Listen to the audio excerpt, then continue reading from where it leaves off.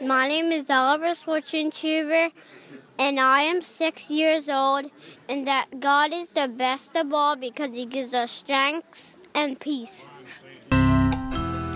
Being a kid isn't easy. You know you're supposed to be good, and sometimes you feel like you're doing a great job. But then the next minute, you do something wrong again. That's why we need Jesus, and to remember the good news of the gospel every day.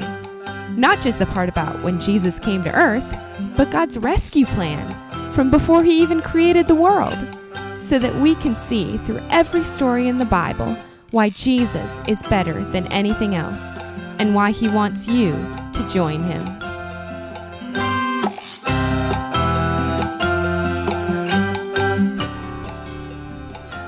Hey guys, welcome to the Jesus is Better podcast, a podcast where we get to talk about a story from the Bible and why that story is good news, because it shows us how Jesus is better than anything else.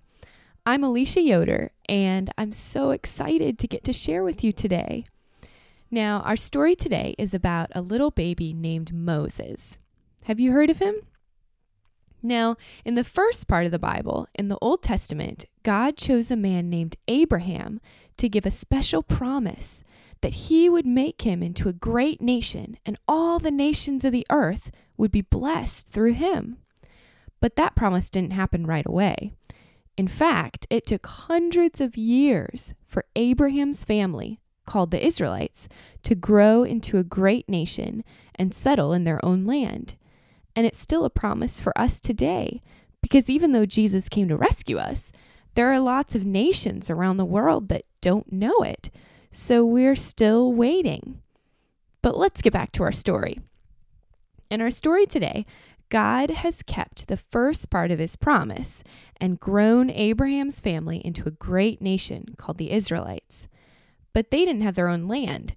And so the family grew. When the family grew by having lots of children, the king of Egypt, named Pharaoh, didn't like it.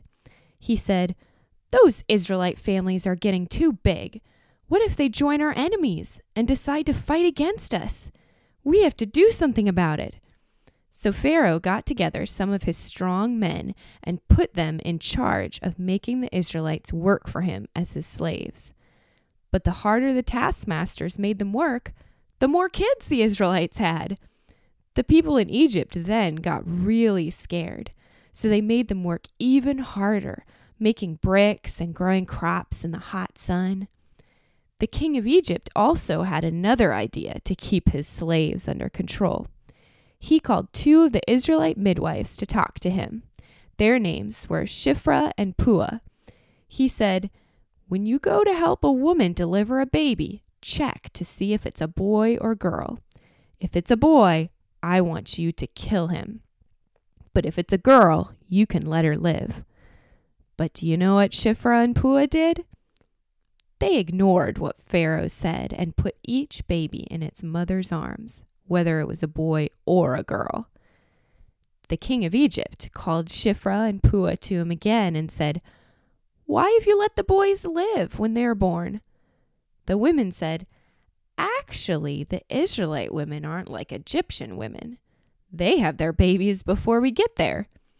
So the Israelites kept growing and getting stronger. God protected the midwives and even gave them children of their own. So Pharaoh decided on a new plan. He said to his people, "Whenever you see an Israelite baby boy, you need to throw him into the river to die. But you can let the girls live." Now there was one Israelite woman who had just given birth to a baby boy. She never went outside with him, but hid him for 3 months. But then he just got too big and loud to hide anymore. So she decided to make a little basket boat for him and float him down the river. The baby's sister Miriam peeked through the reeds to watch what would happen. At the same time, the king of Egypt's daughter decided to go down to take a bath in the river. She saw the basket in the reeds and sent her servant to go get it. She opened it, and the little baby started to cry. "This poor baby is one of those Israelite babies," she said. Right then, the baby's sister Miriam popped out of the reeds and said, "Should I go find someone who can nurse the baby for you?" When Pharaoh's daughter agreed, she went and got her mother. Pharaoh's daughter said, "I will pay you to feed and take care of this baby for me." So the baby's mom took him home and nursed him. And when he was older, she took him to Pharaoh's daughter, and he became her son. She called him Moses, which means drawn out, because she drew him out of the water. Now, that's the end of our story. But now let's talk about some of the choices that were made in this story. Can you think of any? Let's start back at the beginning of our story. When those Israelites kept having babies and their families grew so big in the land of Egypt, what did the king Pharaoh choose to do? He got strong men together to make the Israelites his slaves. What could he have done instead? Maybe ask the Israelites to leave? Maybe make them part of his army? But his plan didn't work. The Israelites kept having kids, so he made another choice. He told Shiphrah and Puah, the midwives, to kill all the baby boys they delivered. But what did those women choose to do? Did they kill a few because they were so scared of being punished by the king? No, they kept each baby safe. The king didn't kill Shiphrah and Puah because God kept them safe, just like they were keeping the babies safe, and even gave them kids of their own. So Pharaoh announced his final choice. He told all his people to throw away any Israelite baby boy they saw into the river. Well, when one of the women had a beautiful baby boy, did she hand her baby over to be eaten by crocodiles? No, she chose to keep him hidden for as long as she could and put him in a little boat on the river. His sister chose to watch where he would go.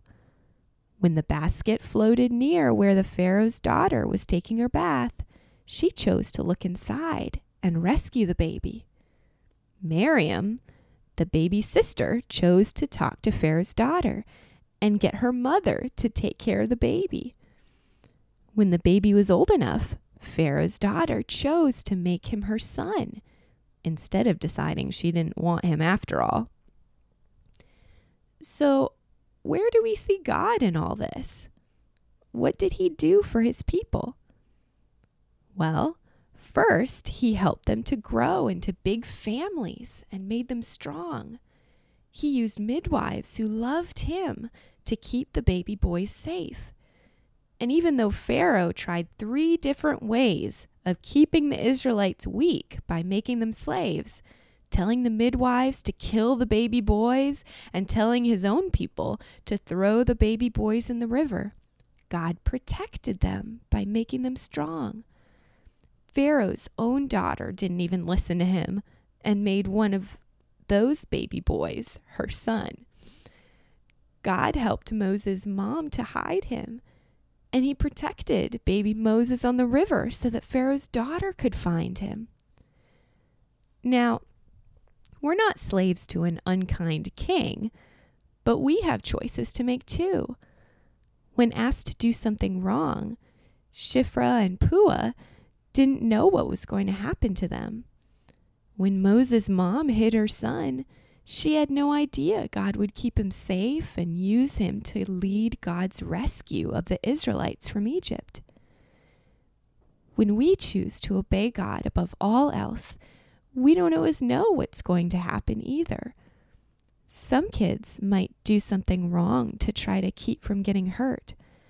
But for those of us who are joined to Jesus, we know that our lives are held by a good Father who can work even bad things people do to us for our good. Even if we're trying to follow Jesus, we still make wrong choices, right? And struggle not to be selfish or unkind sometimes. But we can always remember that our souls are safe in Jesus, no matter what happens to our bodies. Jesus is an even better rescuer than those Israelite midwives or Moses' mom, because he rescued our hearts from being dead forever when he came to earth, lived a perfect life, died, taking the punishment for our sins, and coming alive again. He is continuing to rescue us from our desires to do unkind things. And when he comes back to judge all the evil in the world and make a new earth, we will get to live with him forever without any sin in our hearts. Will you trust him today? Even if you don't understand all the hard things he's letting you go through? If you are joined to Jesus, his Spirit is living in you to help you obey and to forgive you when you don't obey. Let's pray.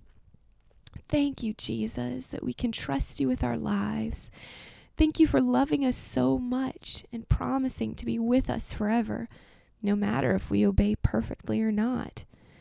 Thank you for letting us be a part of the good things you are doing in the world so that other people can know you too. Amen. Well, guys, thanks so much for joining me today on the Jesus is Better podcast. See you next time.